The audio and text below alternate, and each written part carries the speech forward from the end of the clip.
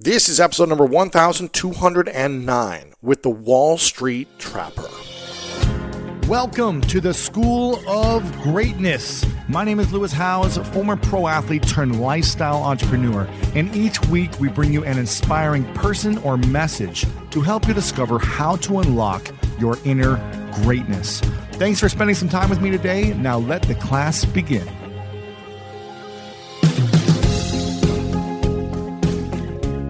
Welcome, my friend. Today's guest is Leon Howard, who is better known as Wall Street Trapper. Growing up in New Orleans, Leon is no stranger to the streets and the pitfalls that come with it. He has an incredible story that we dive deep into today about his 10-year prison experience, where he learned about the stock market and the similarities to business in the real world and the business in the streets. He provides a ton of resources ranging from courses and ebooks where he simplifies wealth creation and creating wealth through the stock market. In this episode, we discuss how Trap's upbringing and experience of going to prison saved him and taught him the foundations of building wealth, the similarities between business in the real world and business in the streets, the key steps to begin to build financial freedom, the simple concepts people misunderstand about building wealth, how to truly change your identity and the trajectory of your life, no matter what you've been through, and so much more. If you're inspired by this, make sure to share this with someone that you think would be inspired as well. You can just copy and paste the link wherever you're listening to this, or go to lewishowes.com/1209 and share that link. If this is your first time here, please click the subscribe button over on Apple Podcasts or Spotify right now to stay up to date on the latest and greatest from the School of Greatness podcast. And I want to give a shout out to the fan of the week today from Maris. And they said this podcast is pure in goodness and valuable for so many reasons on so many levels. And Lewis decided to live his truth openly, and in the process is able to influence and help people at scale that would not be possible otherwise. So big thank you to Mers for leaving a review over on Apple Podcasts and being a fan of the week. Okay, excited about this one. And in just a moment, the one and only Wall Street Trapper.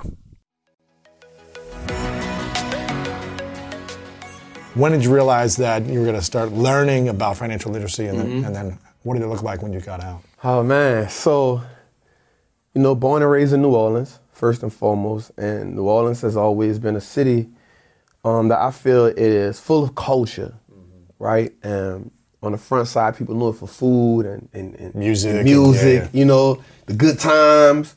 But there's a part of New Orleans that also is on the other side that gets a lot of light, which is it being a murder capital, high crime, right? A lot of poor, a lot of underdeveloped people, financially, just in so many different ways.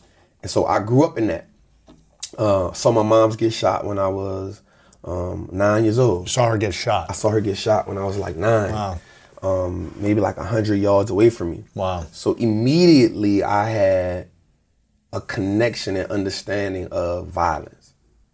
Right, so at 9 years old, kind of like when I got older, like I now think about how that played in my brain over and over and over again. And so, when a kid sees violence at an early age in the family, what does that do to the kid? Does it normalize it? Does it make them want to be more violent, be less violent, and run away from it? What happens? So what it did for me was it did two things. One, it made me realize that violence in my environment was a necessary evil.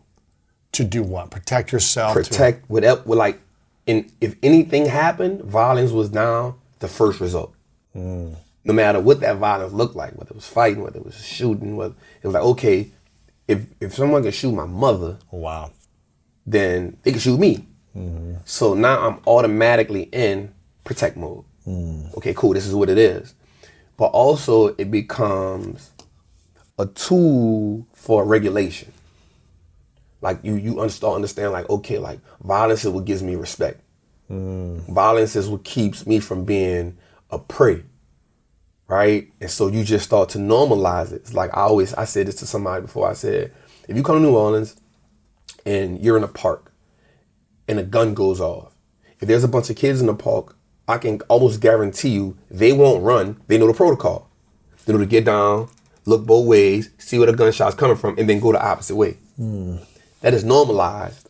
That's trauma. No kid should understand the protocol to what to do for with a violence. gunshot. Yeah. But it's like understood. Like I even knew it at a young age. I would be inside. Gunshots ring. The first thing we do, we get under the bed. Wow. You know what I'm saying? Like this is understood. So it's like in school they teach you like when stop, drop, and roll. Yeah. It's like when there's a tornado warning, a siren. It's like here's what to do. This is what you do. So it's like a survival handbook, but in real time. And you also see that no age limit is off limits to getting killed. Wow. Because young kids are getting shot up. Yeah, like it's happening. So you start to understand like, okay, this is my environment. Me seeing guns, me seeing drugs, prostitution. All right, cool. This doesn't scare me no more. I get it. All right, cool. So now I have to now walk around and understand how that feels. I have to walk around knowing if I don't do the right things, that could be me at a young age, right? So you have to educate yourself on violence and protecting yourself and being aware of what to do and how to get out of situations and how to defend yourself. Conflict resolution, like all of those things are apparent at a young age. Even when it comes down to even just like bare fist fights, like you understand that if I don't handle this situation right here, right now, then it's certain things in this neighborhood I will not be able to do. You know what I'm saying? Like I will not be able to go to this store if I let him or whoever they are take this $1 from me, or 50 cents from me. Why won't you be able to go to the store? Because now every time they see you, they take more. They're going to take more. Yeah, unless you defend yourself. And it's either going to be, man, it ain't even worth my time going over there messing with him, man. Right. Let's go get something. Yeah, I don't got time to hear that. He going to beat one of us up. Let me go over there. Yeah, right. So it's like it's like the bully in school. It's like the bully keeps beating you up until you stand up to the bully. Yep. And then the thing about the bully is the bully never really wants a tough fight. No. Why would I do something tough when I could go where it's easier, right? So you just start to understand those things. You like, you know what? And then you start hearing things in the street, like your people tell you stuff like, if let's say you go home, you my uncle, you send me to the store, and I come back and be like, oh man, such and such them took it from me. Well, don't come back in here until you either come back with what I gave you or you come in here bloody. Right. Prove me. Right? Show me that somebody, and now we're going to go out there and take care of that. So now, like, those are the realities at a young age, and it doesn't say, okay, you're too young for this. Nah, it's whenever it happens, you got to be able, and so now you develop that mindset, that mentality from a little bitty to adulthood. And what happens is now you see it so much, it becomes you. I know how to handle this situation right here, out the gate, boom, boom, boom. And then you now teach that trauma. Yeah. Right? You replay it. So 16, maybe like 14, I was homeless. So I lived with my grandmother. My grandmother passed away. And I was homeless. Like literally homeless. Because it wasn't that my family didn't want nothing to do with me, but everybody has their issues. Nobody wants to take on another burden. You know what I'm saying? No matter what it is. So I dealt with that for a minute, just being homeless. And then I moved with my aunt who was on drugs. And I started hustling out her house, for survival purposes. You know what I'm saying? Just being able to survive. Just understanding, like, I learned this from my mom. So this is how I'm going to eat. Right? So school becomes second nature. Survival becomes present. This is what has to happen. So at 16, I go to prison for attempt murder. I got robbed out of some drugs and some guns, some money. And in the streets, it goes back to that same mentality where if I let you get away with this, then I can't hustle no more. Then you're going to do this again to me over and over again. And not only are you going to do it, but someone else, everybody else, I'm fair game. They'll hear that you gave in. I'm fair game. And then in the streets, there's this code of, there's a difference between robbing me and jacking me. What's the difference? So if I jack you, it's, yo, give me this. Right. What you gonna do about it? Right? Whether it's a gun or not. It's mine now, what you gonna do about it? Robbing you is if I have a mask on. I don't really know who you are. Right? So robbing you kind of can like, all right, I gotta find out. But jacking me, it's a bold statement. It's like, whatever. And so that has to be met with some type of consequences. You know what I'm saying? And not always saying it's right, but in the jungle To survive. Exactly. Otherwise, you got to move. You gotta move to another and city. And this ain't what we doing. Yeah. And then nobody, and you don't have time to do all that. Yeah. Like, that's where I'm at. Trying to get to the store. Yeah. So I went to prison for shooting him, and I got 10 years for attempt murder on robbery. And that's kind of when, I'm not gonna say life changed. I'm like, all right, cool, I'm in prison. Like, because your mom was there for a number my of mom years. was in prison. Yep. And you would visit her, so you kind of knew that this is an environment that I could potentially be in one day. Yeah, that's kind of understood already. Yeah. Like, you already understand that at some point on your journey, you're going to prison. Like, that's it. Like, you're going to prison. You're going to at some point use a gun on several different occasions. Wow. Right? Like this understood already. And I know it'd be kind of hard for a lot of people to understand that, because if you've never been introduced to that, you'll never, like if you've never seen a lion hunt, then when he eat the gazelle, you're like, that's so ferocious, but you don't understand the rules of the jungle. You don't understand the rules of the safari, right? So it may seem grotesque, but in the safari, we know that's the ecosystem, right? So in the streets, that's just like part of the ecosystem. Like, all That's right, the environment. Yeah, it has to happen. What was that like when you knew that you were sentenced to 10 years at 16? Were you like, was it devastating? Is it kind of like, this is my badge of honor? Is it kind of like, man, I was only hoping for a year or two, not 10? So I remember my great aunt came to court for me because they wanted to give me 35 years. Jeez. Because the dude, he wasn't, again, it was a attempt murder, so he wasn't dead. And my aunt, she knew the judge. Wow. And she kind of like just told him my story. She was like, look, he just been going through a lot. His mom's in prison. My sister passed away, which was my grandmother's sister. He just been out here. He's a better kid than that. He just, so he actually gave me, he came to me and he said, you have no other option than to take these 10 years. I'm not asking you, do you want to take them? You're going to take them. You're going to take these 10 years, right? And the DA was like upset about that, right? Because here's an opportunity to take, again, and I'm not saying he's mad, but here's an opportunity to take somebody off the streets in a city that's plagued with crime for shooting somebody. Like, he has to go. So in my mind, I was just like, because I had saw it so much, I was kind of numb to it. It was like, all right, how much they gonna give me? Right? And I kind of, to be honest with you, the 10, I was like, all right, cool, this is a cakewalk. Wow. Think about it. 16, 10 years, I'm already like, okay, 25, 26, I'll be home. That's cool. Wow. But let me tell you something that's crazy. Let me tell you something that's absurd.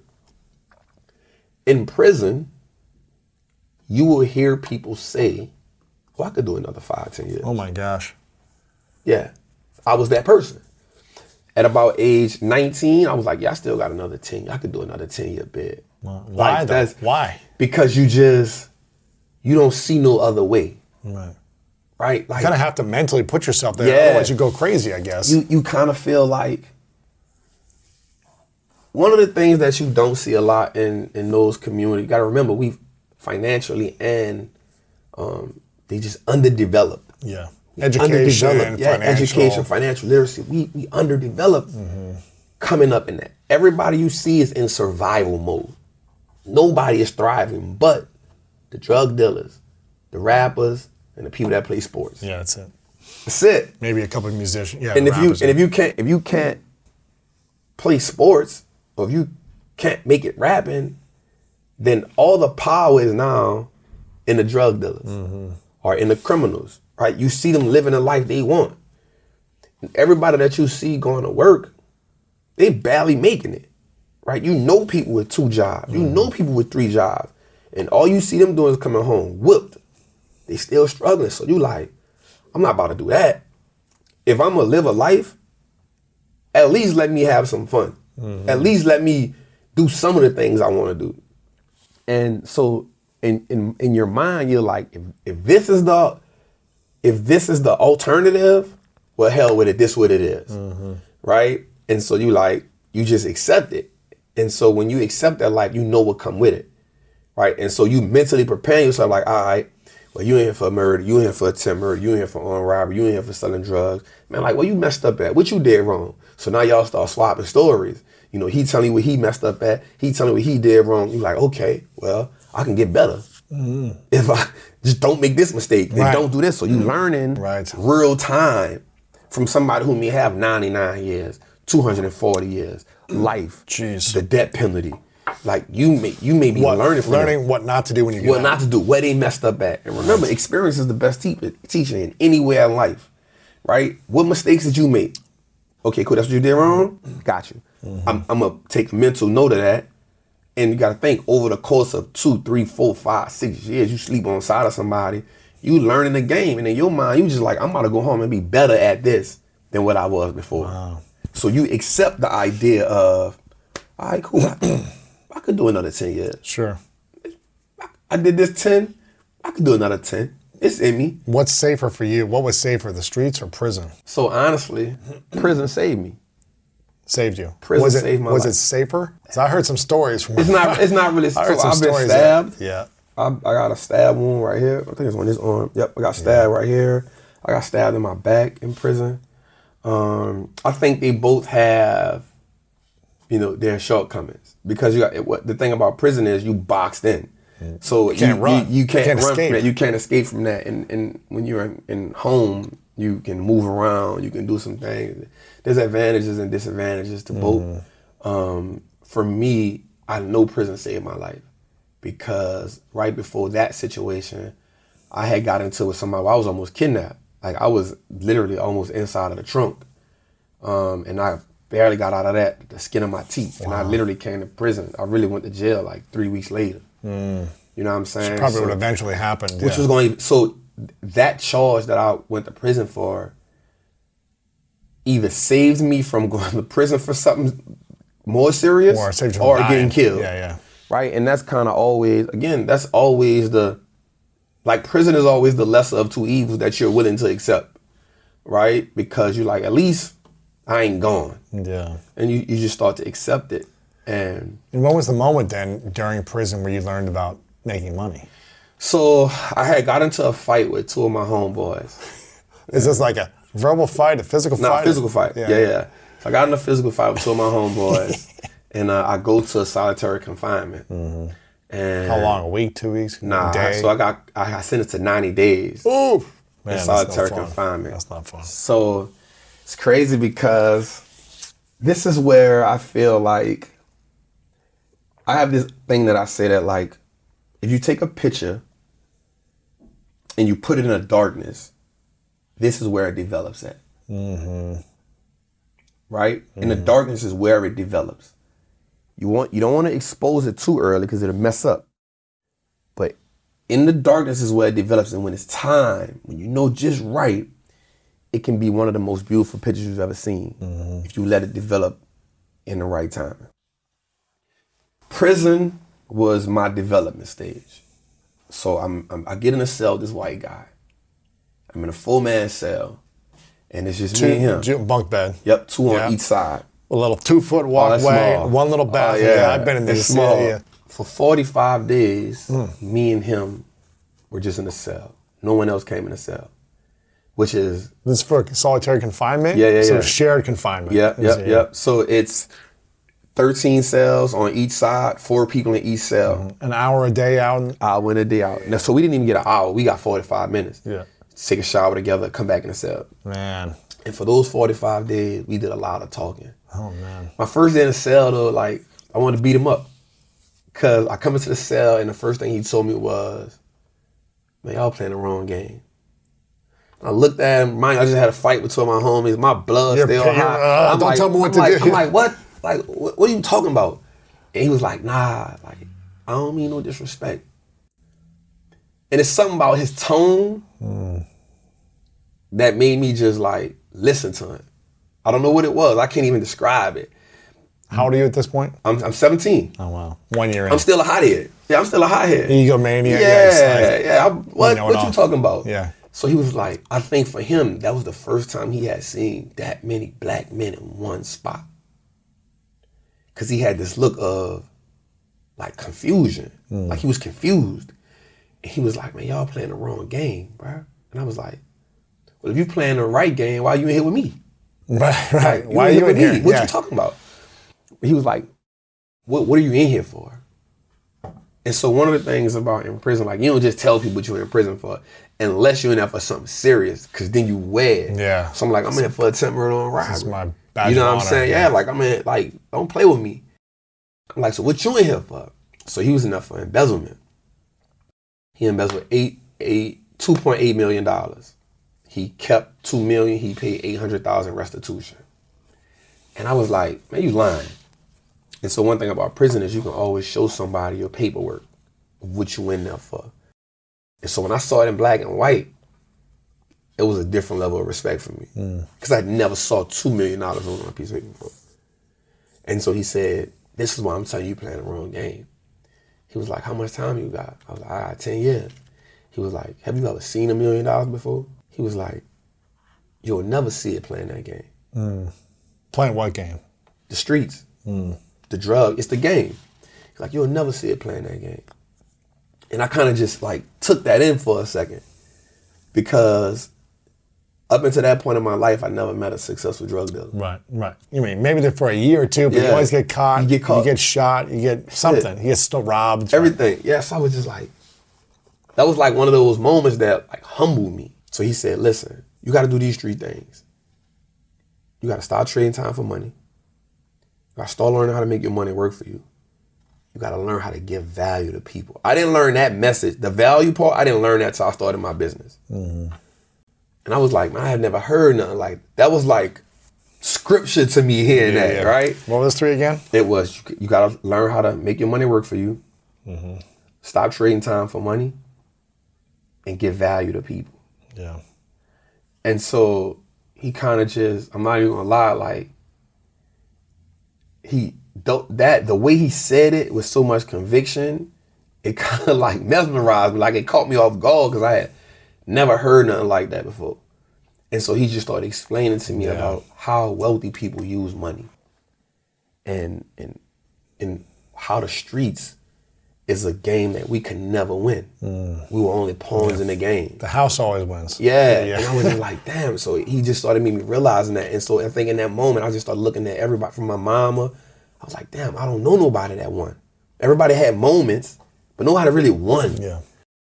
And so maybe before he left, he told me, you need to learn how to do these 3 things. You need to learn how to, wealthy people invest in stocks, they invest in start a business, and then they invest in real estate. And because he said stocks first, in my mind, I wanted to do whatever he was doing. Yeah. And so had he would have said real estate first, I would probably be the real estate trapper. Yeah. But because he started with that, it stuck with me. So when he went upstate, he went to the federal prison. How long was he in for? So he did 18 months. Right. He was in federal. And that was another thing that caught me off guard. I was like, $2.8 million. I'm thinking you about to tell me you have 30 years, 40 years. He had 18 months. And he shined light on something for me. He said, even if I was to come back, the most they could give me is 36 months this time. So even if he went home, kept the $2 million, paid $800 in restitution, so he did 18 months, kept $2 million. If he went home and did the same thing again, the most they can give him was 36 months based on those federal guidelines. Right. He still would have done less time than me, had more money than me. Right. That just blew me away. He was still doing something illegal. He was doing it illegal, Right. but it's just like it was a different level. Yeah, of course. You know, I was just like, damn, like I'm playing the wrong game. He's like, you're risking your life for 30 years you of what are you prison doing? where I'm risking 18 months. You tripping. Yeah, you're on the wrong level. So that's just kind of like, that was my moment. And so I remember getting shipped upstate to prison. So now I'm in the penitentiary. At 18, you're going to... I'm in prison. So I went from the Orleans Parish prison to like Louisiana State prison, like prison, maximum security. And I remember stocks. So I remember the first book I read was Rich Dad, Poor Dad. Yep.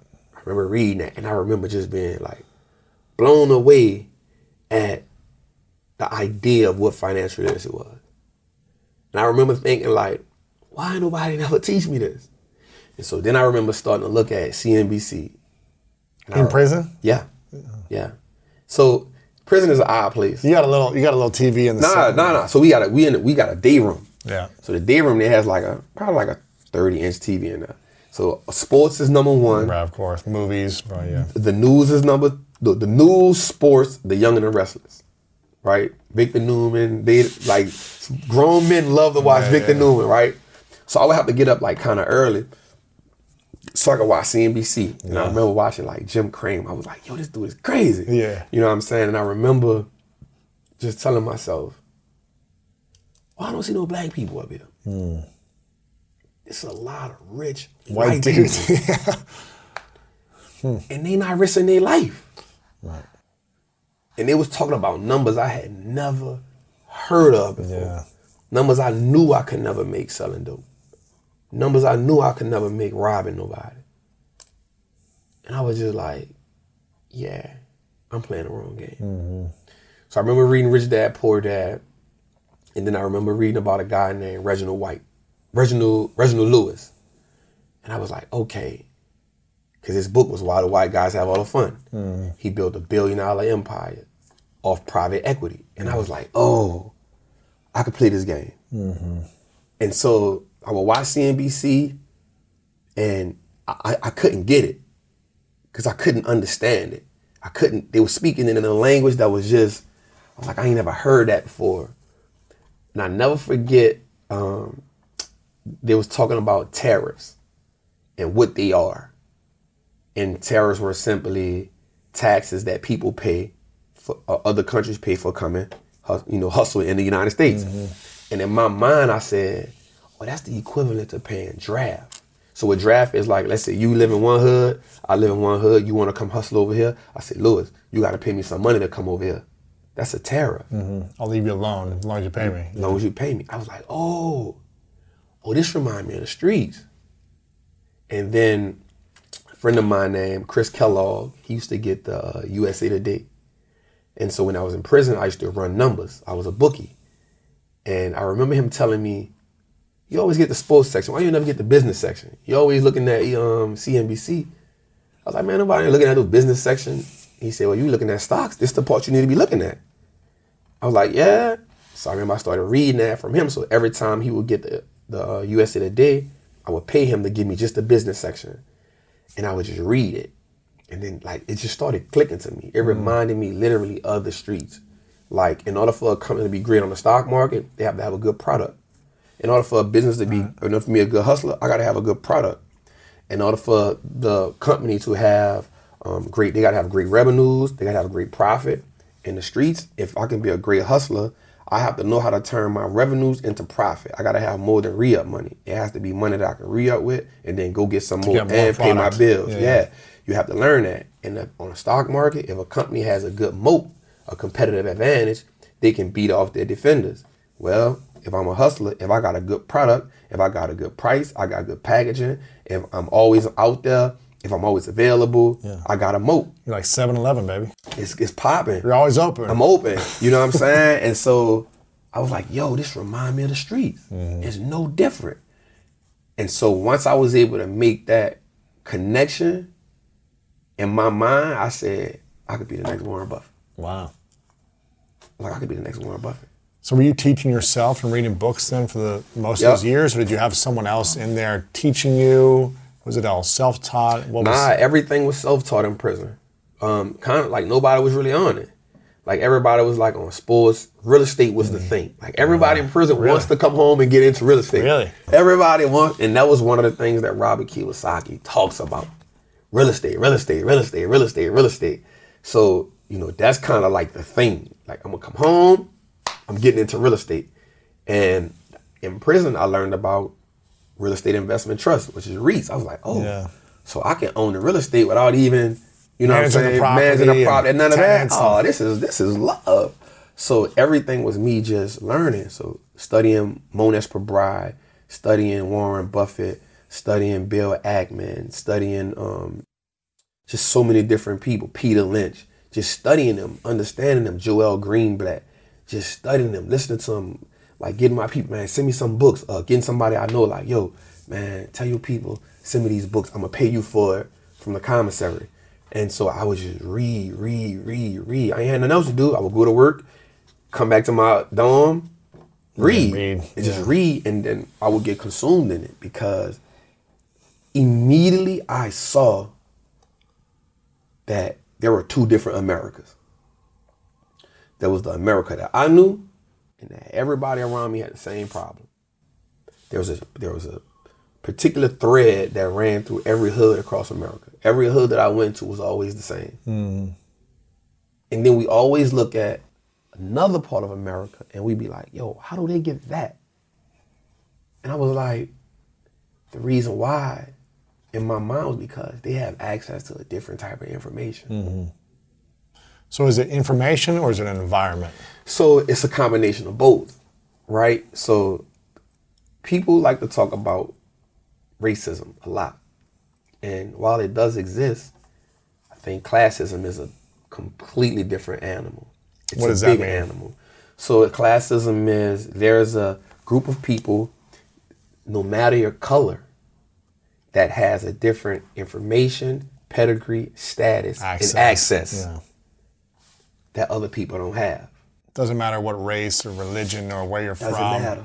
So how do people get into that class, even if they don't fit the majority of the class, look like the majority or come from the majority of that class? So where it could look like racism. Yes. So, and that's the thing, like, even though racism exists, but it exists on a bigger picture at a smaller scale. Mm-hmm. So this is my introduction to it, is understanding that classism says, this is how our family is set up. Look, I'm gonna use you for example. Mm-hmm. Your father says, listen, you need to learn how to invest. You need to learn how to start a business, but also I want you to meet so-and-so's son. Mm-hmm. I want you to meet so-and-so's brother. I want you to meet so-and-so's daughter. I want you to go to this school. I want you to go to this party with me. And so information gets passed down. Mm-hmm. Life insurance get passed down. Wills, trusts get passed down. Those type of things help you get access to rooms that me or these people over here will never see. I want to be in the room where that is. You feel me? And so I was like, that's it. Yeah. That's it. The information is what changes everything. Right. And so I had this saying, education and information changes the conversation. Mm-hmm. If you change the conversation, you can change the compensation. Mm. If you can change the compensation, you can change the realization. Mm. You feel what I'm saying? Absolutely, yeah. It's because if I can get access to information, just something simple as investing. When I started teaching my homies about investing, I was like, yo, in order to be wealthy, you gotta own something. You cannot create wealth if you don't own nothing. If you don't own nothing, you're just a consumer. And if you don't own nothing and you're a consumer and you don't teach your kids how to own nothing, then now you've let them inherit it being a consumer. Yeah. They have the same education, information, and repetition that you created. They're going to repeat what they see. Yeah. And if nobody breaks it, nobody's a disruptor, right? No one becomes a disruptor. So now it's, well, I've never seen wealth, so I probably can't be wealthy. Let me just live my life like whatever. Let me live my life for me. Let me just keep buying things, right? Let me work hard every day, and the little time I do get some free cash, because I work so hard for it, I need some type of self-gratification. I need some type of reprieve from this. I don't care if I can't afford it. Sacrifice, what am I sacrifice for? It's hard paying these bills. No, I'm not about to do that. And so now Christmas becomes the day where we go broke buying liabilities, right? We have more month left than money all the time, right? We are financially deprived because we have no relationship with money. Whereas this other class says, listen, assets are the blood, are the oxygen to this, right? Let me teach you about taxes. Let me teach you the importance of life insurance. Let me teach you the importance of this, right? Let me teach you the importance of, you may not like this person. Check this out. you may not like this person, but just because you don't like them don't mean you can't do business with them. Right? Because they have access to such and such that you don't. So, well, over here is, if you don't like them, kill them. You don't like them, you know, let them know you don't like them. Right. Let them know there's animosity right there. Because I wanted to, like, the way that the world is viewed is two completely different ways. You feel me? And so because of that, this set of people, until they get exposed to it, until this class of people gets exposure, everyone will repeat that cycle. Yeah. Whereas this class of people, if you do anything less than what we've done already, like, what is your problem? You know what I'm saying? Why won't you be great? Yeah. Right? And so once I understood that, I was like, I get it. Right. This is the game changer.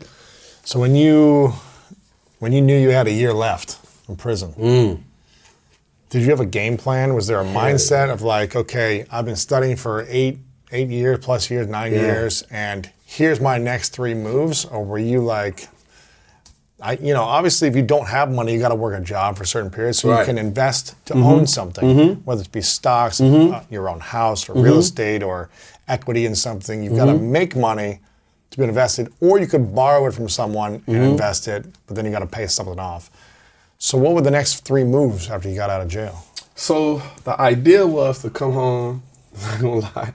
I was like, yo, I could be Warren Buffett. Right away, like I was 2 like, yo, I years. could be Warren Buffett. Because you know, when you're in prison, like, you paint this picture. And you never know who you really are until you jump in the water. Right? Because you got to remember, I went to jail at 16. I come home, I'm 26. I'm a completely different man. At this point, the majority of my life has been in prison. Yeah. My developmental years, I've been in prison. So my mind was like, all right, cool. I went to the halfway house, which was, when you work 6 months to a year? Yeah, I I had 6 months. So I remember I came home with like $4,500, and I bought me a Grand Prix. After you got out of the 6 months, you came home with $4,500. I came home with $4,500, and I said, the first thing I gotta do is I gotta give me a car. I don't even know how to drive. Like, I gotta give me a car. So I remember my cousin, who was a preacher at the time, he came, got me, and I told him he had an Avalanche. And he was like, man, drive. I was like, man, I don't know how. He said, if you don't learn now, you ain't gonna never learn. So I tried the Avalanche, and then the next day, he took me to, 2 days later, he took me to the license place. So I get my license. Wow. The lady tells me, she was like, you don't know how to drive. But I've been going for 10 years. She was like, let me get you a license. Oh my gosh, that's crazy. That's not good. Wow. She said, get your that's license, scary. man. She said, you deserve it. Wow. I said, yeah, man. And so I remember going to buy my car, and I was broke. By the time I bought the car, and then you're broke now. I'm broke. You already bought something that's a I bought the liability. car. It's not an asset. You're already losing your money. I'm done. I'm like, all right, cool. But I'm like, I could get around. I don't got to ask nobody that. You got some access. You got some flexibility. You got I could get around. And so I remember I got into school. I was in Baton Rouge. So I learned how to weld. Like, all right, I'm going to take this welding trade up. So I took that for 6 weeks, took fast track welding. So I got certified at that. I came home and I was an iron worker. So I started building schools, plants, and power plants. Schools, power plants, prisons. I was doing all of that. And I was like, man, I'm about to start hustling, man. Going back. It's too hard. This work is not worth it. This is not it. You're like, I'm not going to do this for 10 hours I'm not going to do this. I'm not about to do this. For $10 an hour or whatever. That's what I was making at the time. I was like, man, I'm not about to do this, man. This is not going to get me to Warren Buffett fast enough. Right. So I get back in the streets. No way. Got back in the streets. Come on. Got back in the streets, man. Man, even after all that education, all that information, and knowing it's the wrong thing, and knowing that he can get you right back in there. Mike Tyson said something that's amazing, man. He says, everybody got a plan until they get punched in the face. That's true. You know what I'm saying? I got punched in the face. I was like, man. Again, I'm influenced because I come home. Your environment is that. I see it. I see the cars. I'm broke.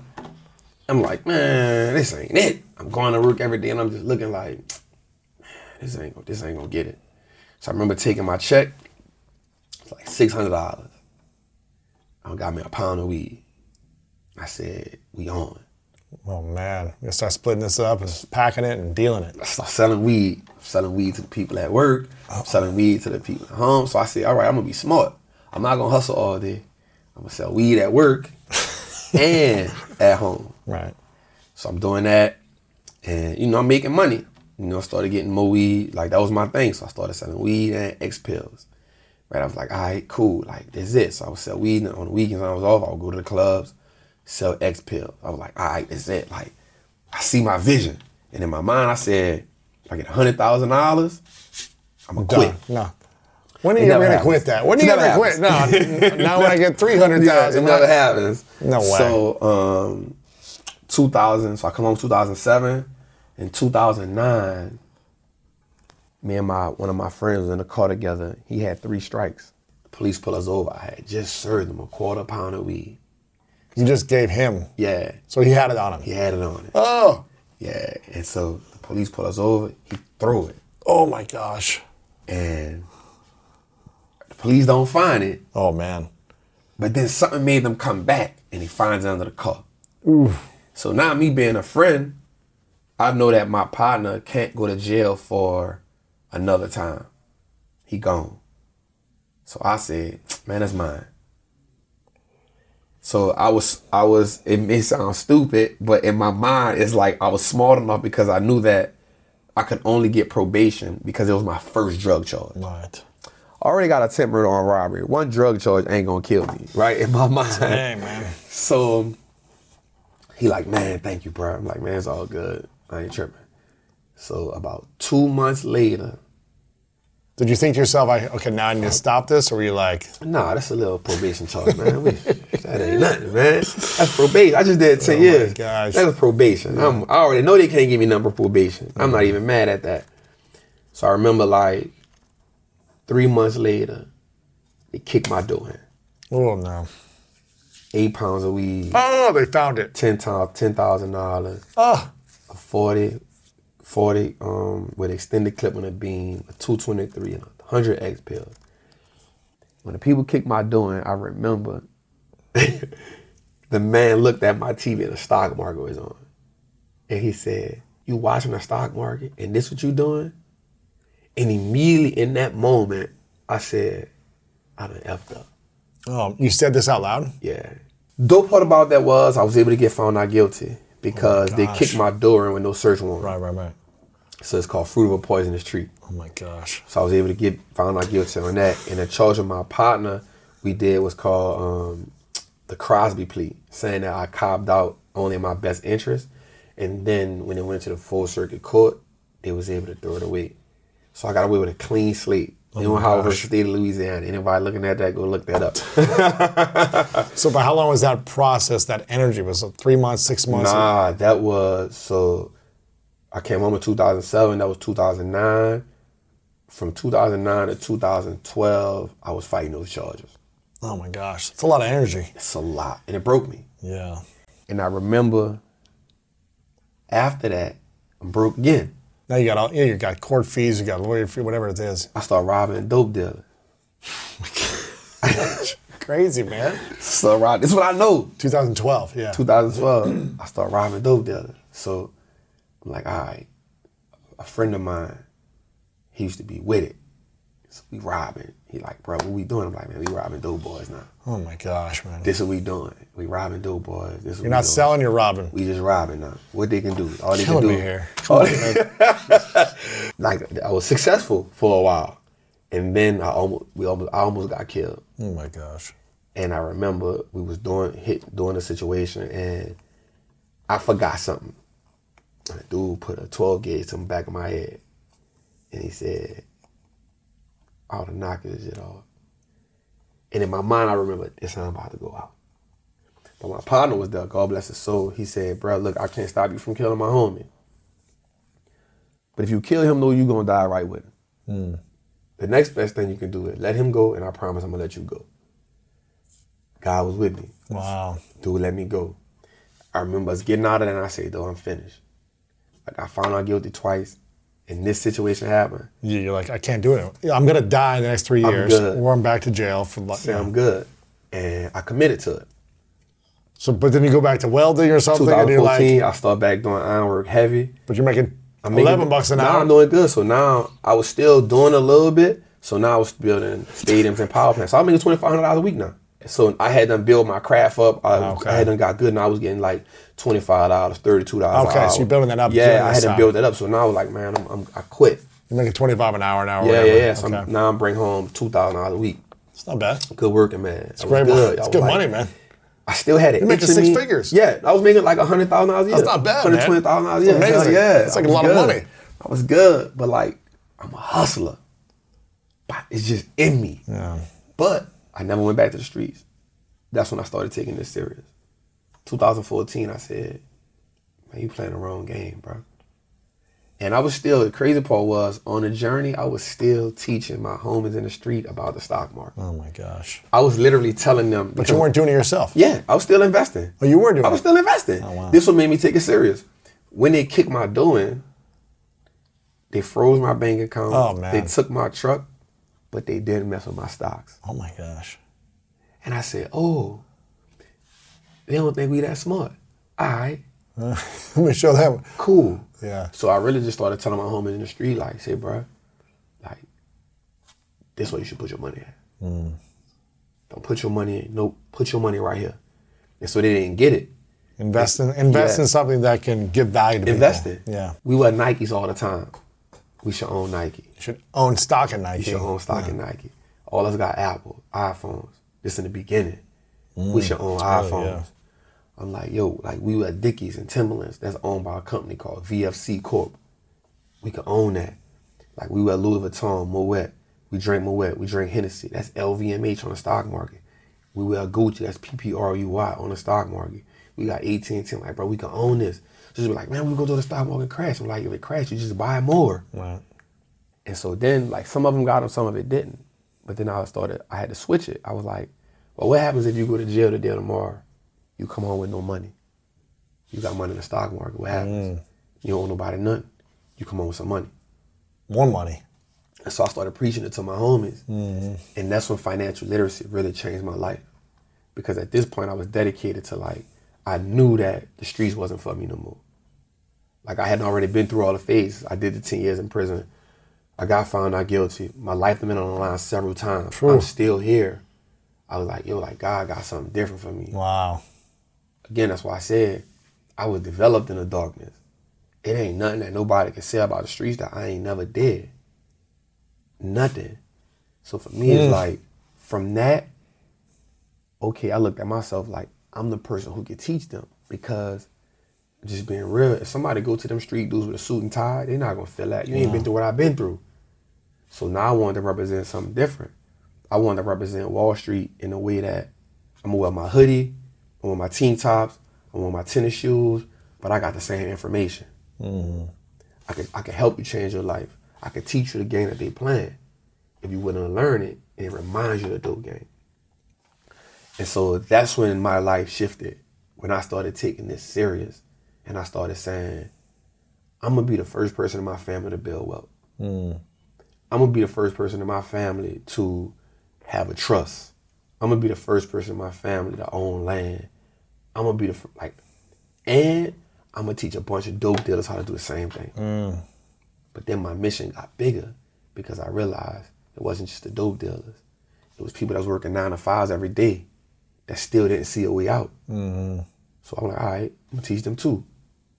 All right, let me just start educating my people. Let me start educating this class of people. You know what I'm saying? Because now if we can get this information, now we can start saying wealth is possible. Right. And when was the first big win, I guess legitimate win? Was it like, okay, I invested in a stock and I saw like a 5 to 10x? Was it you teaching and getting paid for your service and, you know, educating people and getting paid for that? Was it? So for me, the first, I'll never forget this. A friend of mine was in a jam. And at this time, I had been teaching him since 2014, so maybe like 2016, 2017. And one of his spots got kicked in. He had no more money. He was like, bro, I don't got no money, I don't got nothing. I said, man, sell the stocks. Sell the stocks. And at this time... So he had invested in stocks a couple years prior. They had been, like, I always been a leader. Like, Are they setting up like a TD Ameritrade account or whatever? Like I'm literally walking my homies through the process. Yeah. Like I'm walking them through, like, look, we got to get a bank account. Yeah, and then put the money, You got to put legitimate the money in the bank yeah. account, right? Like, put the money in the bank account, right? And I remember he was like, man, I need lawyer money. Because I had told him, you put the money in the market, just forget about it. Just let it go. That money's gone. Just let it go. It's going to keep making you money. It's going your money now becomes your employees. You know what I'm saying? The dollar's multiplying. It's working for you. It's working for you. A dollar that ain't moving is a dollar that's losing. Yeah. So if a dollar that's consistently attracting more money, that's your employees. You sending them out there to go get more money. They're recruiters for you. And I said something like, think about the dope game. Like, if you know this company got some good dope, then you know this company gonna be around for a long time. And so I remember he sold like $8,000 worth of stock. And it helped him from going to prison. Because he was able to hire a lawyer. And get a lawyer. And he ain't hustled since then. Wow. And so the moments for me don't be about myself. It be moments like that where I know somebody can say, because of this, like, this helped my life. This impacted my life. This changed my life. This made me see my money different. This made me feel like this was possible. Like, that's the power of financial literacy. That's the power of saying, now I got the right information. Like, information would change our whole life. And so that was it. Now, for me, it was saying, like, first it was like, I got $1,000 invested. I got $10,000 invested. I got $15,000 invested. And so for me, I started using the market also as like a savings account. Yeah. Because I know that my money wasn't making no money in a savings account. So I started buying like index funds. Yep. It's like, all right, I'll just buy the index funds and I'll Warren treat them Buffett like, style. yep, that'll be my savings account. And then I'll do individual stocks for my real investments. So if I can get 8 to 10% on an index fund, that's better than 0.101 cent in a savings account. All right, cool. That's my savings account then. And it's a mind game with me. If I got the money in the index fund and I'm using the index fund as a savings account, as long as I see the money working for me, I'm not gonna touch it. Right. In a savings account, what happens is I see the money, I can take it out I can easy. take it out easy. Yeah. Right? And so it's all of those little tricks and those little nuances that make us be like, why I ain't never learned this? And so you start to realize that the reason why the elitists can't teach financial literacy to certain people is because then they lose customers. A lot of wealthy people can't teach financial literacy to poor people because those are the biggest customers. Who else gonna be the consumers? The lion can never tell the zebra or the giraffe how to get away, or the gazelle how to get. What are you gonna eat? If the lion tells the zebra or the gazelle how to get away, they're gonna tell everybody else. Now the lion no longer the king of the jungle or the king of the safari. It's a vegan. right. You know what I'm saying? Nothing against veganism, Yeah, but yeah. it's, why would I teach you how to be a financial predator? Financial predators need financial prey. So if you look in my community now, you see check cashing places. What does a check cashing place do? The check cashing, if I get $100, you got to get a check cashing place $150. That's taking away money from you, right? And the reason why check cashing places is going to always be prevalent in the hood because people have no relationship with money. So they said that the average person spends $1.25 for every $1 they make. Wow. You know what I'm saying? Right. Like, that's horrible. So you have more people living above their means. You have more people like saying, I gotta get this, I gotta get that. And one thing I've learned, like even about wealthy people, what I love is that there's never I have to have this. It's about assets first, saving second, spend what's left. Right. In the hood, it's the other way around. It's spend first, bills. If I save, if I have enough to save, then I might save until I find something else I want to buy. Yeah. You know what I'm saying? So it's always like, for me, and where I'm at now in my journey is, how do I now make financial literacy prevalent in everybody that comes from the class where I come from? Because I know some poor ass white people too. Absolutely. You know what I'm saying? Poor white you people. feel me? Yeah. So it's like, how do I now teach them the importance of financial literacy? And so now we feel like we can have leverage in the game. Because now, you know, you tell some, like, I get pride of somebody saying, man, I bought my first stock. That's the power of owning that first stock is a game changer. Yeah. Because you're talking to people who ain't never owned nothing a day in their life. So my motto is always helping the culture build wealth one share at a time. One share at a time, yeah. One share. Instead of being consuming everything, start owning something. Even if it's one stock, one index fund, you know, a piece of real estate from a real estate investment.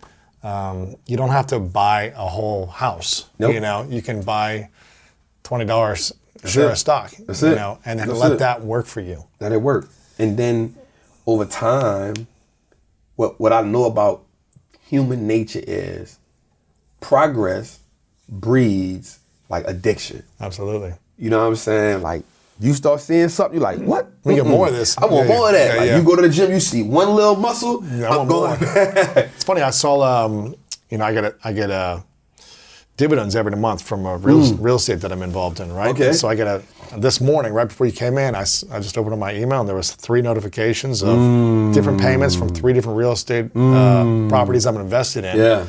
That I invested in a few years ago, right? And every month I get a check from money that I invested in years ago. That money's not sitting in the bank just like depreciating in value with inflation.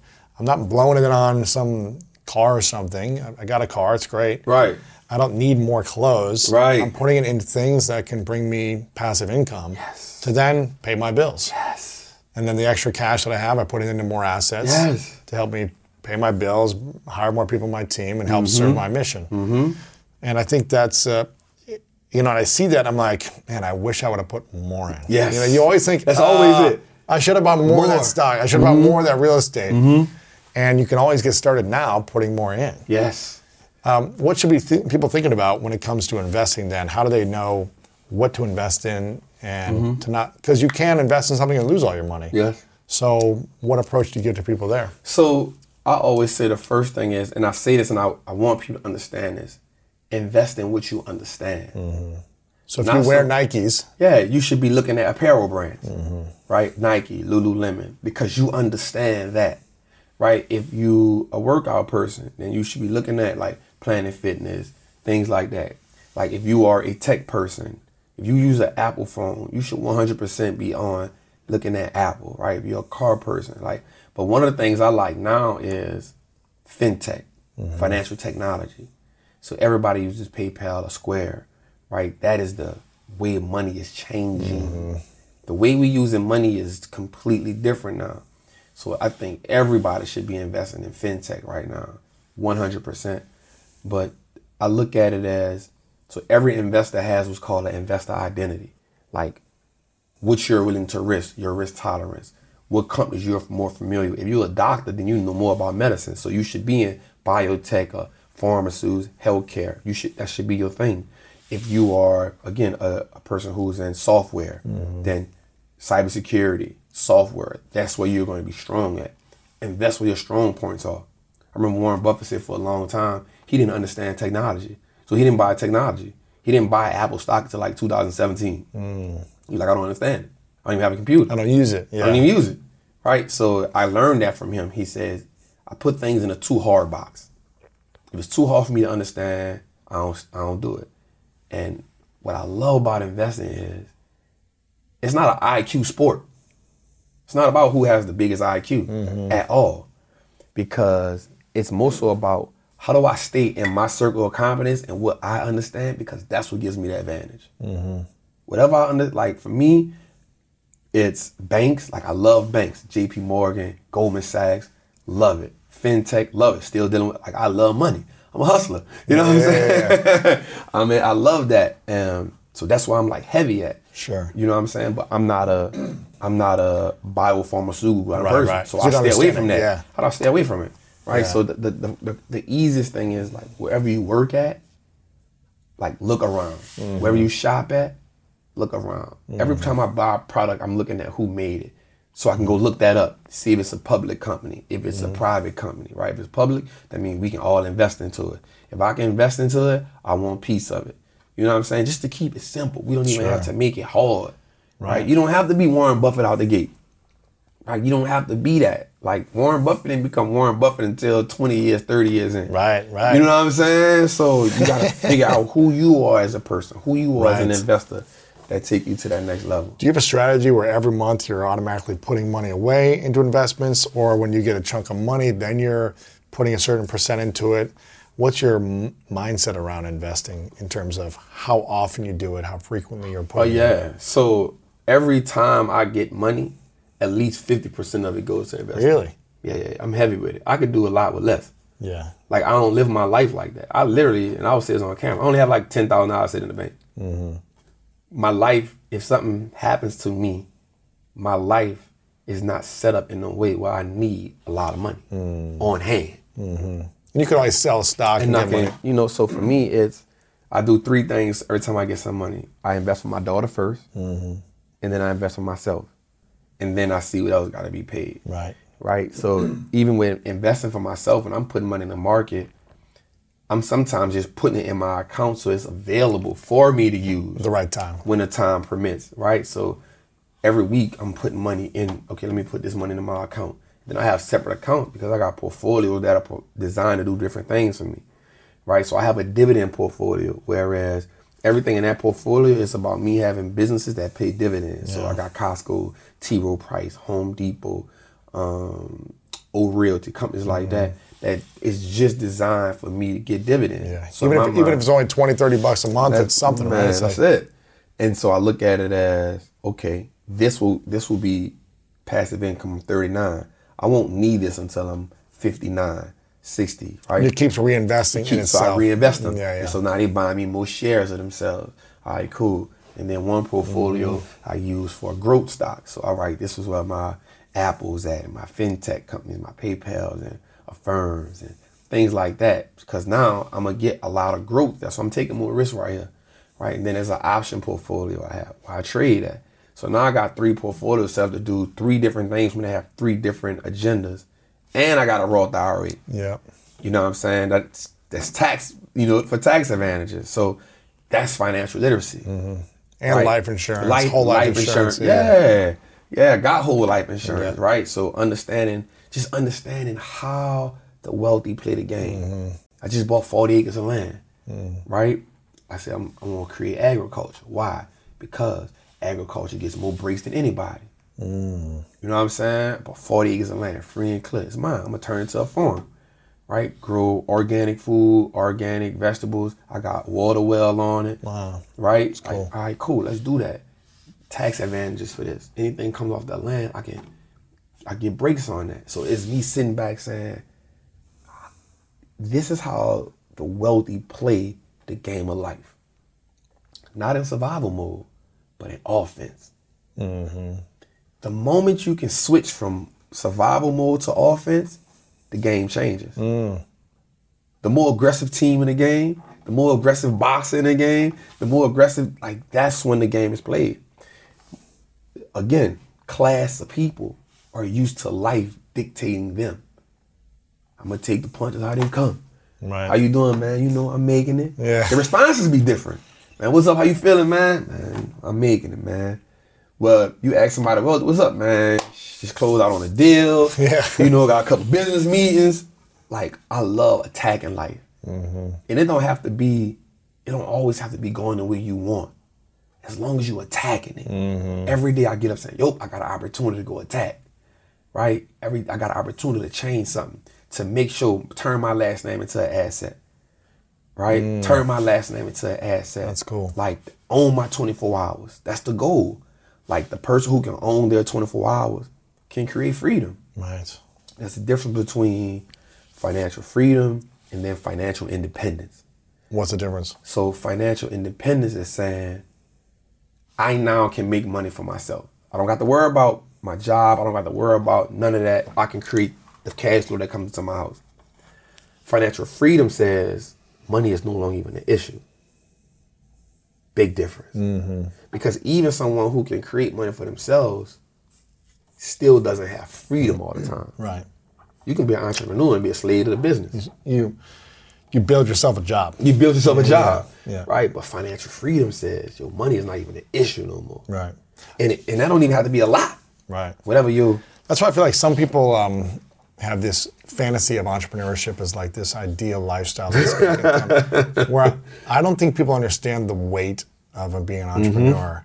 and how long it actually takes. I mean, you hear great stories of people that are like, oh, I built this thing and then sold it for $1 billion. That usually took 10, 15, 20 years. Yeah. And so many punches in the face and the gut and ups and downs. But most businesses fail after a few years. And the ones that succeed, a lot of the entrepreneurs are just working really hard to pay themselves a salary and take more responsibility, weight, and pressure, taxes, insurance, all these things they got to pay until they learn to break through. Yep.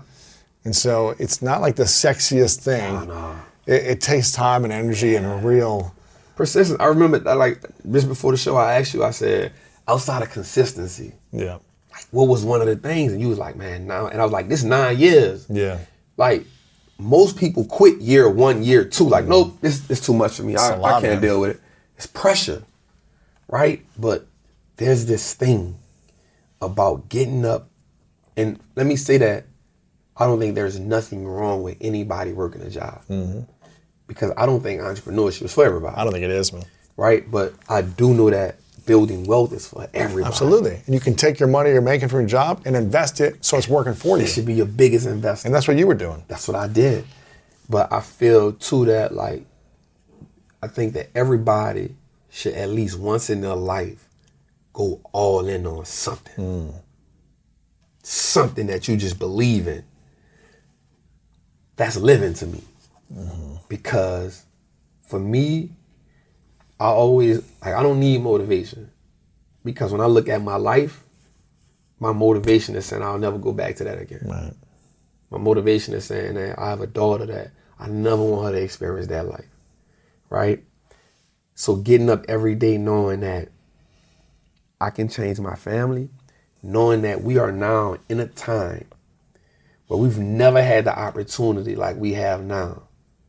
And if I don't take advantage of that opportunity, when it's time for me to go, I'm going to feel real messed up about that. Right.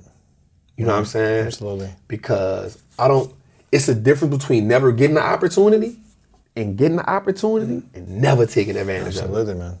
Absolutely. How has mental health played into your life with the journey of learning how to heal so much trauma, pain, memories, experiences, not only as a kid, not only as in prison, but 6, 7 years ago when you were still doing a lot of things that were, against the law and out of integrity. And how do you learn to emotionally heal so much? I'm still healing. Yeah. I just told you I got to get your book, man. I know, man. I know. When you told me, I got to get that. I'm still healing. Man, it's crazy because I just had a moment last night. I was talking to my mother, and we got an okay relationship because she still got a lot of trauma and pain that she deal with.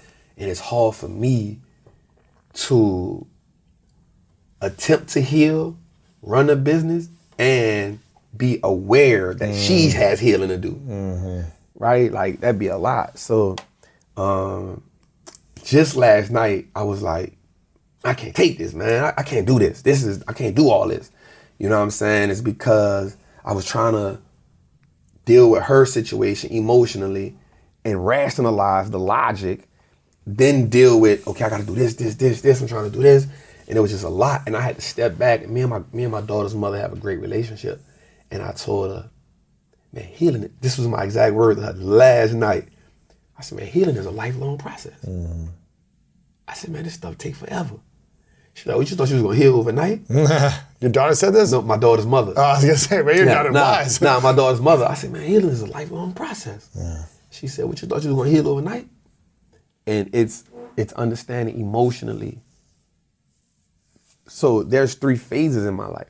Well, more than 3, but you got to realize there was me before prison, just seeing, viewing, observing, seeing the violence. Like, I not only saw my mom get shot, but I also overdose, right? So rationalizing that. Me being homeless for a couple years of my life at a young age.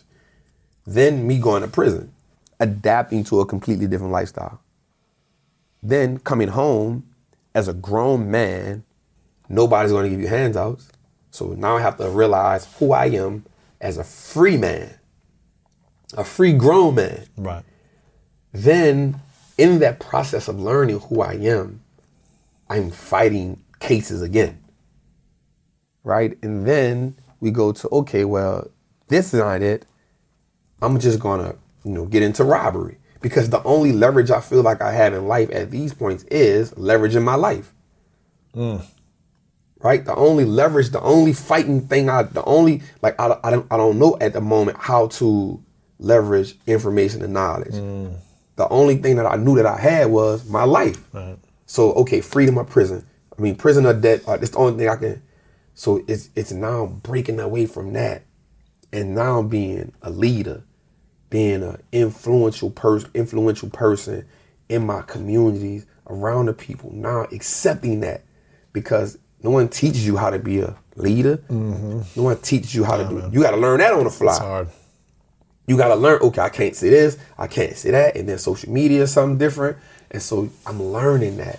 Yeah. I'm still learning how to heal. I'm still praying more. I was talking about, we got to get back with the therapist, right? And just so I can brain dump. Yeah. You know what I'm saying? I got into journaling, getting these thoughts out of my head, listening to stuff like Atomic Habits and, just stuff like that. So I'm still healing. And I know it's going to be a lifelong process because you got to remember, I done been shot before. I done been shot at. I done did some shooting. Yeah. And honestly, if you shoot somebody, you deal with that all your life. What does that feel like? Man, I still have nightmares about that. Yeah. You know what I'm saying? In the moment, you feel like I did the right thing. Justified. You justify it, right? You feel like, man, I had to be done. You know what I'm saying? And I think maybe the difference in a lion when he eats a gazelle is it's on to the next one, right? But human nature comes in. You got to live with the consequence. Yeah, I almost killed that man. You know what I'm saying? When you deal with that and it never goes away. You know what I'm saying? It never goes away. And part of you, I'll have, right now, I don't even be wanting to be around guns. Right. I'll be like, man, I'm good, man. I don't want to go to the gun range, right? It's not worth it. Nah, it bring me back to a place of my life where I was. And I feel like the only way for me to move forward is sometimes you gotta disattach yourself from certain environments, certain things. So I be like, nah, man. I honestly don't even like listening to music that talk a lot of gangster talk. Cause one, I lived it and it brings in a different emotion in me. If I'm gonna be here, I don't wanna get into that emotion. And I know with music, most people are telling their story. I don't wanna relive that story. Right. That's part of my healing. Trying to create a new story. Yeah, so that's part of my healing. So I'm always healing, man. What do you think would be the 3 big things you need to take on or let go of in order to get to a completely different level in your life 1 year from today? So when I see you in a year in Atlanta or in LA, and you're like, I did these 3 things, or I let go of these 3 things, and it took me to another level of financial abundance, another level of emotional freedom and healing. What would those things be? 3 things that I would let go. Or take on. One is more mentoring. Mentoring more people. No, me getting You getting more mentorship, Yeah, because I think that life, I think everyone should have a mentor. Because we should always be learning. Yeah. Right? And it doesn't always have to be with finances. It can just be with life experiences. So I think one of the things for me is finding I had a mentor.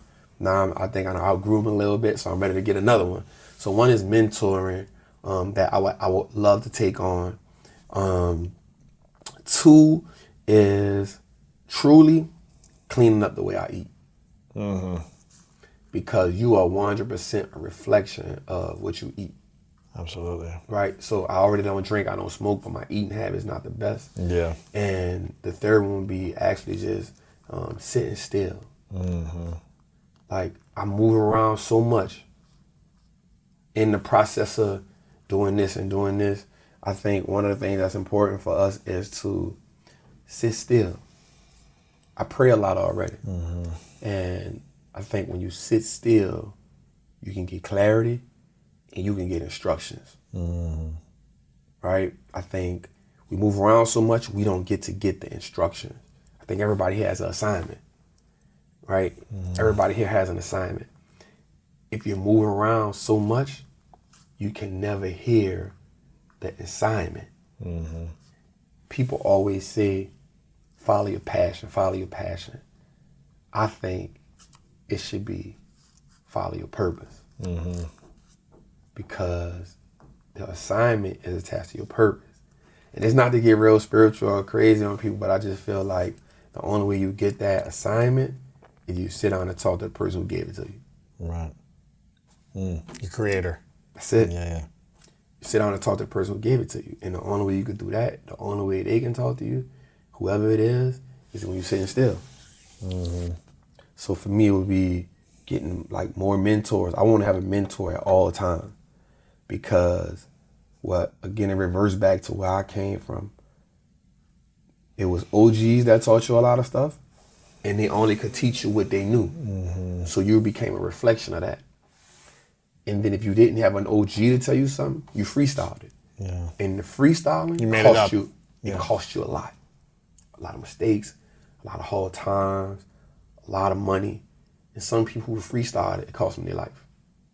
So for me, I take on those same principles and said, okay, like not only am I a leader, not only am I influential, but my goal is to be a person who can change or be a vessel for change. And because it's all new to me, I need somebody who's already took on that journey. Yeah. I'm always talking about investing in coaches and mentors. I love that, man. And I have a coach in pretty much every area of my life. Yeah. And I think it's hard to think we can do something on our own if we've never done it before. If you've never done it before. It's hard to think that we can do it consistently when things get challenging and hard without some type of emotional support from a friend, an accountability buddy, a coach, a mentor, whatever it is, whatever you want to call it.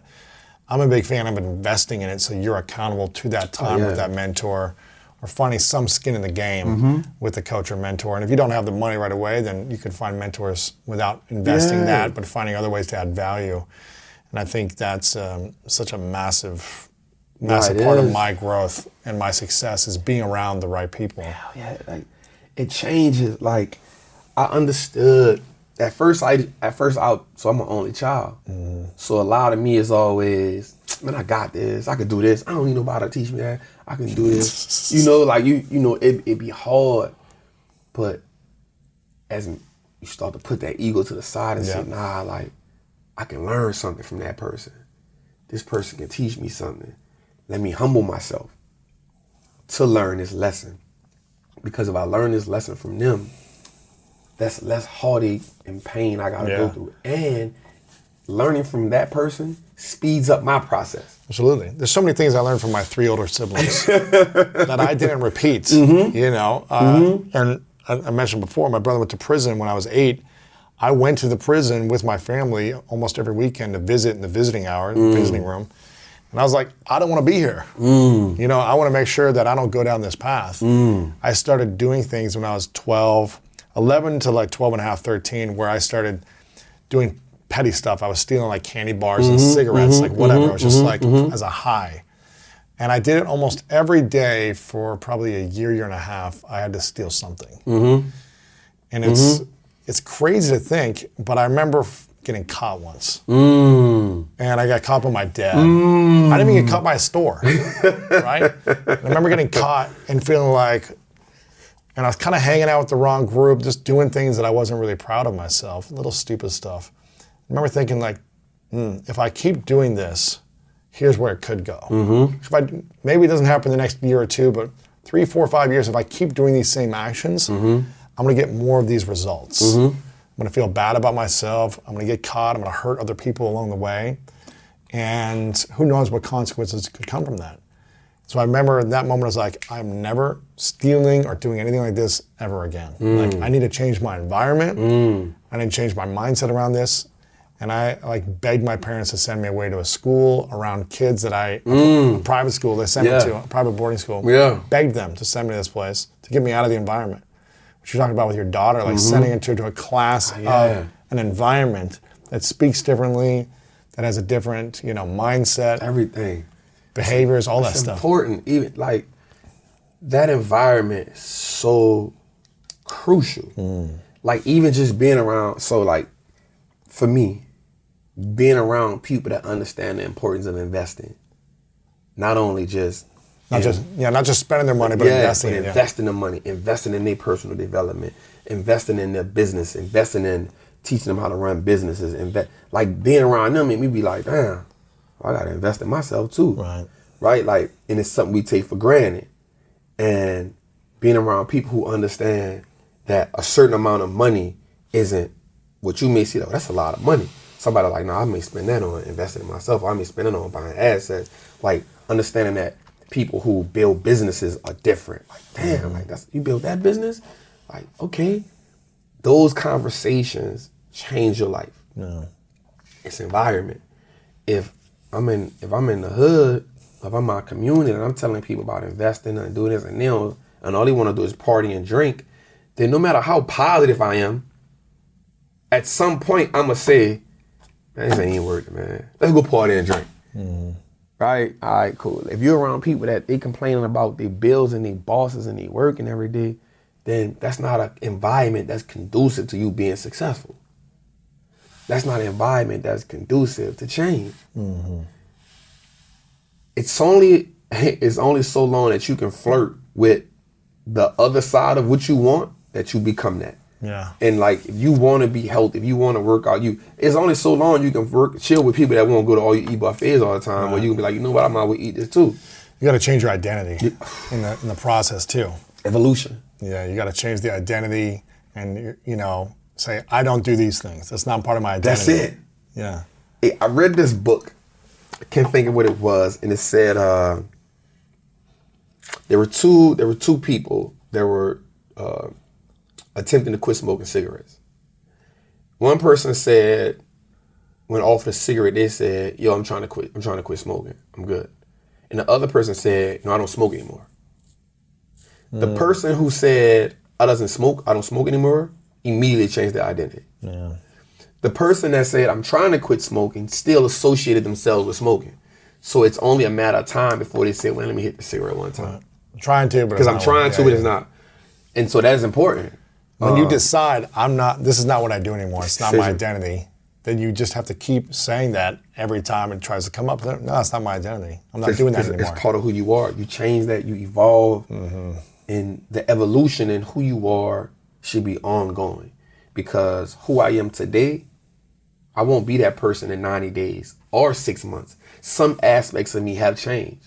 You're going to change, and I want that. I've never let people, especially on this part of my journey, hold me to one layer of who I once was. Man, you used to do this. I know I used to because I wasn't this person. I'm not that no more. I can't be that no more. I have way more to lose now than to even be that or attempt to be that. Yeah, I'm not that, right? And so that's what I look at me now and see the change. I look at me now and say, like, I appreciate where I'm at now, but more importantly, I appreciate like where I'm going. I appreciate I appreciate the people I'm around right now. I remember I was talking to a close friend of mine, and he didn't get into nothing. Something had happened. I was like, bro, if you need me, you know I'm here. And he said, I would never put you in that situation. I love you too much to bring you there. That I wouldn't love you as a friend if I did that. That showed me like, all right, I'm around the right people. I'm around because I come from an era of people where the only way you prove loyalty is through, I'm willing to die for you. I'm willing to go to jail for you. It's crazy, I'm willing to do this for you. I'm willing to risk my life for you. I'm willing to leave my family to show you I'm loyal to you. Right? I'm willing to, go to prison to show you I'm willing to hold this block down and show this block that I'm loyal. I'm willing to leave my same family who I say I'm protecting and providing for. I'm willing to leave them to, you know what I'm saying? Like, so it's that change in me. Now it's like, what? I don't care about that. That's the change I want to represent. Yeah. You know what I'm saying? That's the, like, you really want to take care of your family? Are you willing to go to jail? Right. That's not taking care of your family. Because the same people who you are defending them from, you've now left them too. Right. You feel what I'm saying? Meeting them in prison. Yeah. So like, are you really? So for me, it's It's teaching them financial literacy, but more so the evolution, the mindset shift. Because they can look at me and say, man, I know Trap was in them streets because he talked it the way I talk it. He has the intricate details that only somebody in the streets know. If he could do that, man, I know I could do it. And then I come like, yo, it ain't easy. Right. It ain't easy, but if you want it, and then now, we've heard a million times, like, what is the why? What is the purpose? For me, it's so much bigger than myself. I feel like your purpose has nothing to do with you. Like, you got this School of Greatness. School of Greatness is not about you. It's about how many people you're going to impact with this. Like, you 9 years in. Right. If it was about you, you wouldn't have made it 9 years. You'd be tired, man. You would have got tired. Yeah. Personally, you would have gotten burnt out. I don't want to do this no more. But every time you turn them cameras on, that conversation you have is going to change somebody's life. That's what keep you going. Every time I cut on something, I go do an interview, I talk, I get on Instagram, I know I'm going to change somebody's life. No, that's great. I'm going to tap into something just a little bit different. And if I can do that, that's one person I kept out of prison.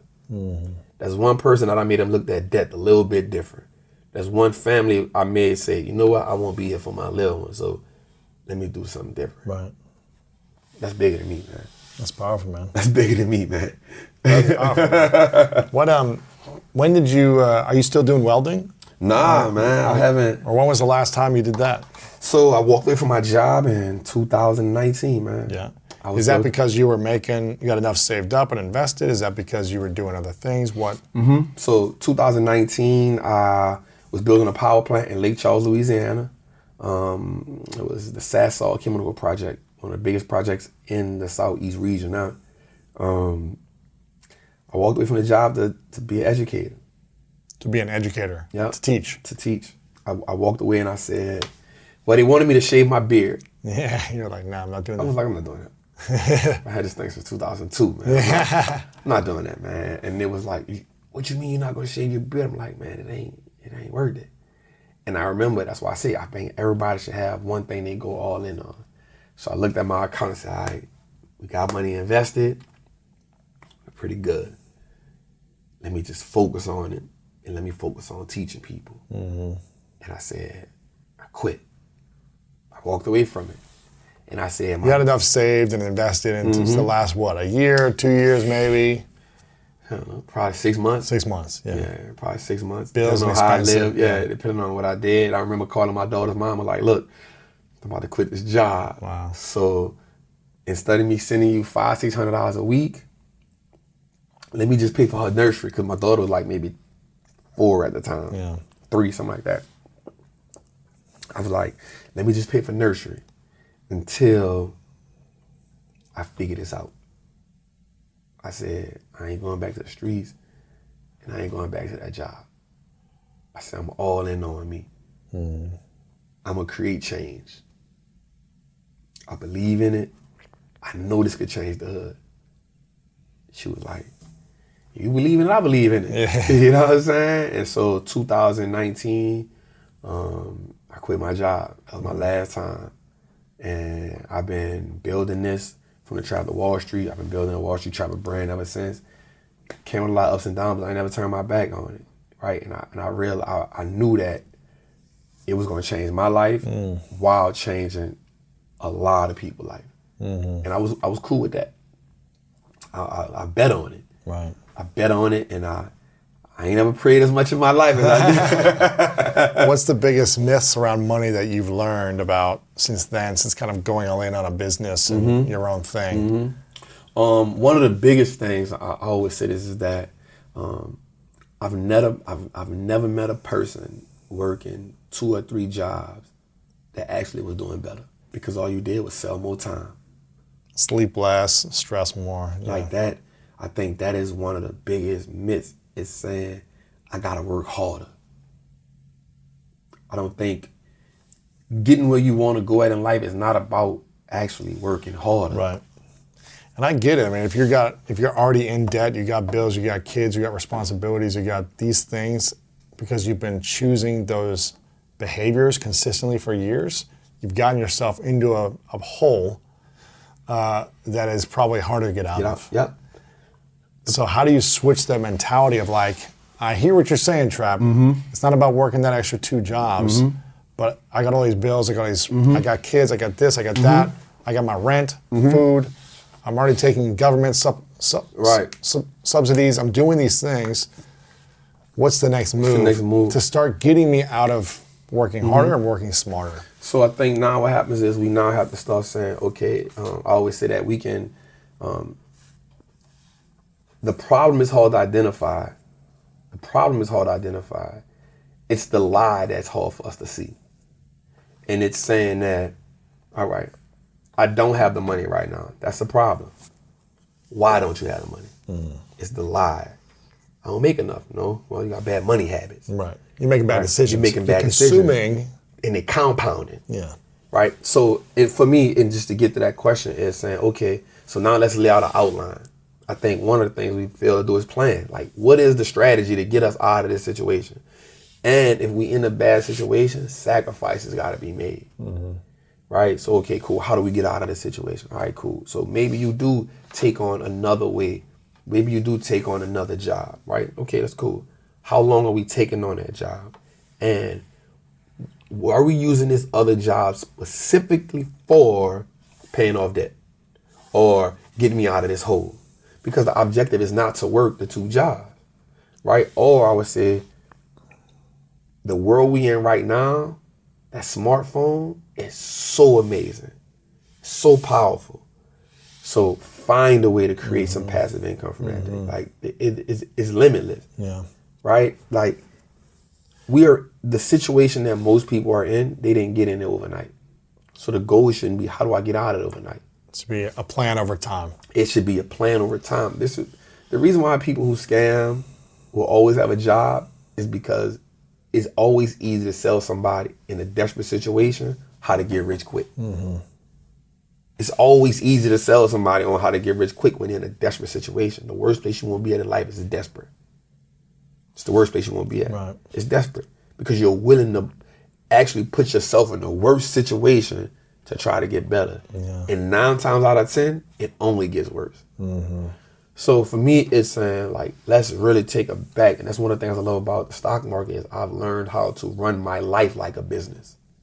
Not my business, like my life is ran like a business. Like I understand, okay, this how much came in this month, this how much money I'm spending. Not in my business, in my life. This is how much my bills cost. Right. This is how much food intake costs. Right. This is how much I'm giving myself for, miscellaneous things. Because I think some people feel like I don't got to spend no money on. No, let's be realistic. You're going to spend some money, right? That's going to happen. But let's not be abusive with it because money is the tool. Yeah. Money is a tool, not a goal. Money is a tool, not a goal. If we use the tool for what it's for, it leverages our life. Right. What's it for? It's for to give you leverage. It's for to build wealth. It's for to buy back time. It's for to give you access. It's for to give you opportunity. I always say that I use my money for 3 things: access, information, and assets. That's the triangle, man. That's the Phil Jackson triangle, man. Yeah. Information, access, and access. And why? Is because the information and the access allows you to become the asset. You become the asset. You become the Not asset. investing in assets? Well, both. So Yes. investing in assets, but the biggest asset You is are you. the most valuable asset. You're the most your valuable wisdom, asset. your knowledge, your experience, Biggest your asset. your last name, your credibility, your relationships. Biggest asset. No one can never take that away from you. Yeah. So you use the money to put you in a situation to get information and buy access. You can do those 2 things, you become the asset. I sit down and talk to Lou. I sit down and talk to you every day, bro. We build a relationship. Right. I know who you know now. Right.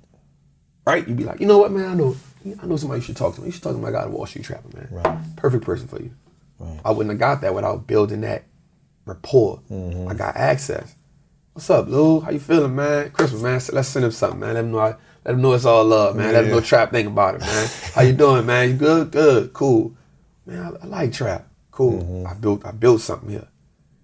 You got a party? Man, I got a Christmas party. Trap. You should come to LA. Cool. Now the information that I can provide is valuable when I get in the room that I got access to. I'm an asset. I'm an asset to you now. Trap knows about investing. Trap may know something I don't know. I mean, now we swapping value. So people need to learn how not to go in a situation and say, how much money can I make? How can I provide value to you? Yeah. I do that all the time. Man, how can I be of value to you, man? Right. Like, you know what I do. What can I do to help you out? Right? Like, how can I be of assistance? How can I take some of the sweat equity off you? How can I make your situation a little bit better? All based off what I know. I become the asset. If we can become assets in every situation we in, that's playing offense. That's playing. I'm all about full court pressure. Right. All about leveraging this thing called life, man, because there's people out here making hundreds of millions of dollars. They didn't do that on their own. No. There's people out here living a life they could never imagine. They didn't do that on their own. They knew somebody at some point that plugged them with somebody, that put them in a room, that put them on a phone call, that helped them get that role, that gave them some information that changed their life. That's how you get there. Yeah. And you know how you get in the room when it happens? Talk about it. You get there by adding value to people All in the the room time. that want you to be in that room because you've offered value in some way. The value doesn't need to be you're the smartest, most talented person ever. The value could be, I just feel good around this person. Feel good around it. This person's got a positive energy. Yeah. Good attitude. Like, Yeah. man, let's just bring them along. They make me feel better. Yeah. That's value. That's value. It could be he's got a skill set. He's got some years of experience in an industry that I want to learn about. Let's bring him in the room. And I think when you can bring that value, when you can learn a new skill and have that some type of value, bring it to someone who doesn't have it, Oh, yeah. they're going to give you access. Hell yeah. That access is going to give you opportunities. Every time. You've got to be willing to move into those. Every time. And that's why I said in the beginning, when he told me, stop trading time for money and start making money work for you, that was like, damn, all right. But when he said bring value to people, That's it. I didn't learn that part till later on. That's why I said I didn't get that till later. Like, oh, that's what this means. Yeah. Like, not going into a situation, man, I wonder what I can get out of this. Nah. What can I bring value to That's this? 100%. That's why I always, when I'm doing my show, I'm always thinking, how can I serve the person? How can I give them a platform? How can I tell their story in a better way? How can I help promote whatever they have going on? And I don't ask for anything in return. Not until I really have something where I'm like, okay, I've got a book out. Is there something we can do together? Yeah. But usually my goal is like, how can I add 10 times the amount of value to someone up front? To when then it's a no-brainer to want to add On the back end. a little bit to me. Like, I don't even need 10 times back. It's just like, just to say, of course, like you've given me so much value. Why would I not promote this? Why would I not make an intro? You've built so much credibility with the person by adding value that they appreciate it. And if a person doesn't appreciate it and they're only a taker, then maybe that's not the right person you want to be in relationship with. And not everyone's going to be able to pay you back something all the time, but it should be come back to you in some way. The more you add value to people in general, it's going to come back. It's reciprocated. Yeah. It had, like, I feel like, so we all are cups. And if I'm always pouring, I want to make sure that I'm pouring into people that at some point they can pour back into me. Yeah. You know what I'm saying? Because if I'm always pouring, then I'm going to be like insufficient. Right? And so I'm going to burn out. I'm going to be depleted. And then I can't finish my journey. So even in bringing value, you also need to be around people that see value in what you do or what you bring them. Because now it's easy to be like, nah, man, trap, boom. Like, that helps. And then also, too, just understanding how, like, I take my time to, one of the things prison taught me was understanding people. Yeah. Like, everybody operates in their own unique way. I never expect people, this is one of the biggest mistakes that people have, expecting someone to handle a situation the way that they would. Well, yeah. I've learned that the hard way many times. Yeah, I never Many do that. times. Yeah, you are you. Yeah. So for me, it's always, what is that person's perspective? That's why they handle that like that. It's okay. And appreciate it. Don't take it personally. I did that for too long. I did that for too long, man. Too many nights being frustrated, taking something personally.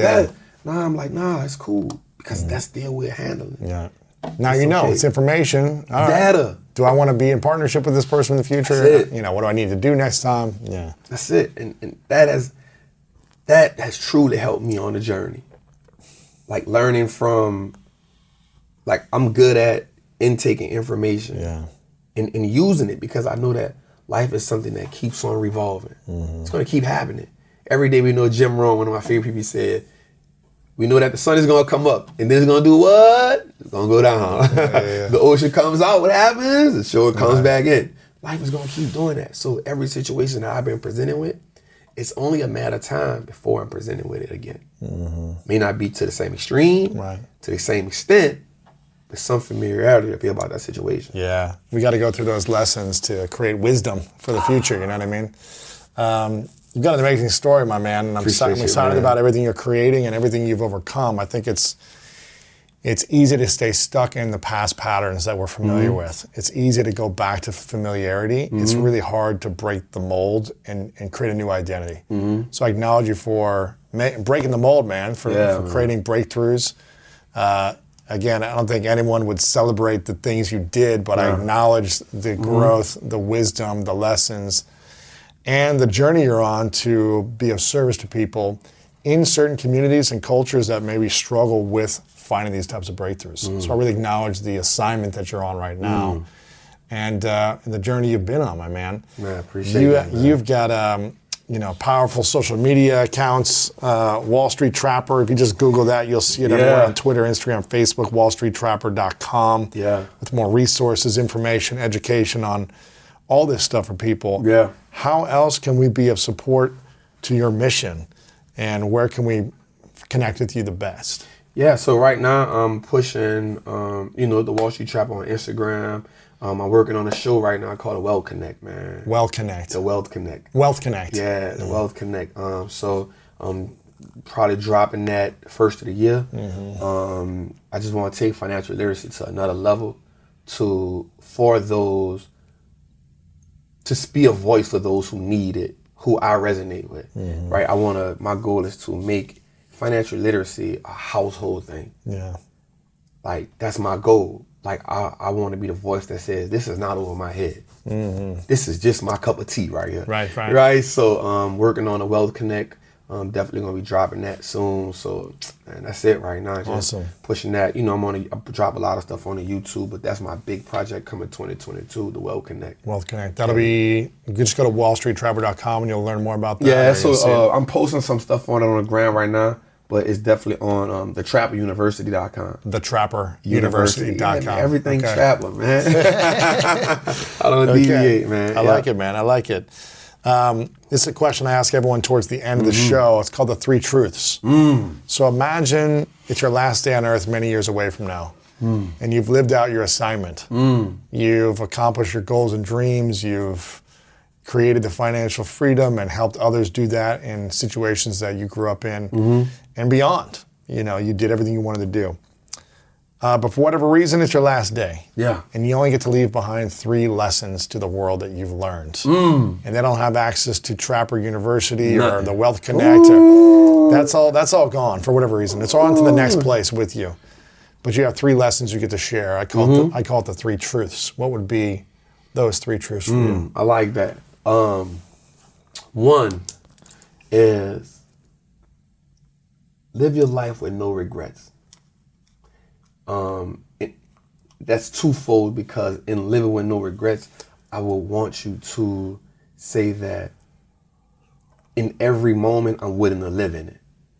I think we don't appreciate the moments as we should, right? So living with no regrets. 2, it is okay to say no. No is a complete sentence. Right? And 3, find your purpose. What happens to us when we don't find our purpose? We walk around lost. We live an unfulfilled life. I get up every day because I know that I'm walking in my purpose. So I get up every day happy. I get up every day and I say, I get to do something that everybody don't get to do. Even there's entrepreneurs who aren't in their purpose. They just have a business. Right. Maybe a successful business. Right. Maybe they're making money, but it's not what they want. They ain't fulfilled. Right. When you find your purpose, you find fulfillment. I'm fulfilled. I'm still healing. I'm still growing, but I'm fulfilled. Yeah. Because every day I know I get up and I get to change somebody's life. Every day. Teaching, educating, showing humility, letting people learn from my past, me learning. Like every day I get to walk in my purpose. And for that, I get to live a fulfilled life. And I've said this, I said, yo, I know I got a lot of more stuff to accomplish. But man, I know that if my day was to come, I know I can say, I finally got it. I found it. And the longer we're here, the more I feel that you'll get more assignments added to what you got going on. Like, here's another assignment. Here, it's like a teacher. Oh, you doing good? Here's another assignment. Yeah. Here's another assignment. Because they know, the creator knows you can handle it. You can handle it. You can take it on. You can take it on. The more when you walk into that purpose, man, your life changes. And I'm speaking this and I get emotional in a way because my life is unrecognizable from 3-4 years ago. Yeah. Unrecognizable. Because every day I was walking around just in the dark, hurt, painful, abandoned. You know, all I knew was violence. I felt like I was empty. To transition to saying, I'm fulfilled. Man, you can't match that with nothing. That's good, man. That's good, man. Final question for you. What's your definition of greatness? My definition of greatness is being impactful and living a life you're proud of. Doesn't have to do with money. Doesn't have to do with accolades. Doesn't have to do with notoriety. Can I wake up every day and say, I'm happy with this life? Yeah. People don't really know what happiness is. And how many people have I impacted people before I left here? Impact don't have nothing to do with money either. So if I can be impactful and live a life that I can truly say I'm happy with, that's my definition of greatness. Thank you so much for listening. I hope you enjoyed today's episode and it inspired you on your journey towards greatness. Make sure to check out the show notes in the description for a full rundown of today's show with all the important links. And also make sure to share this with a friend and subscribe over on Apple Podcasts as well. I really love hearing feedback from you guys, so share a review over on Apple and let me know what part of this episode resonated with you the most. And if no one's told you lately, I want to remind you that you are loved, you are worthy, and you matter. And now it's time to go out there and do something great.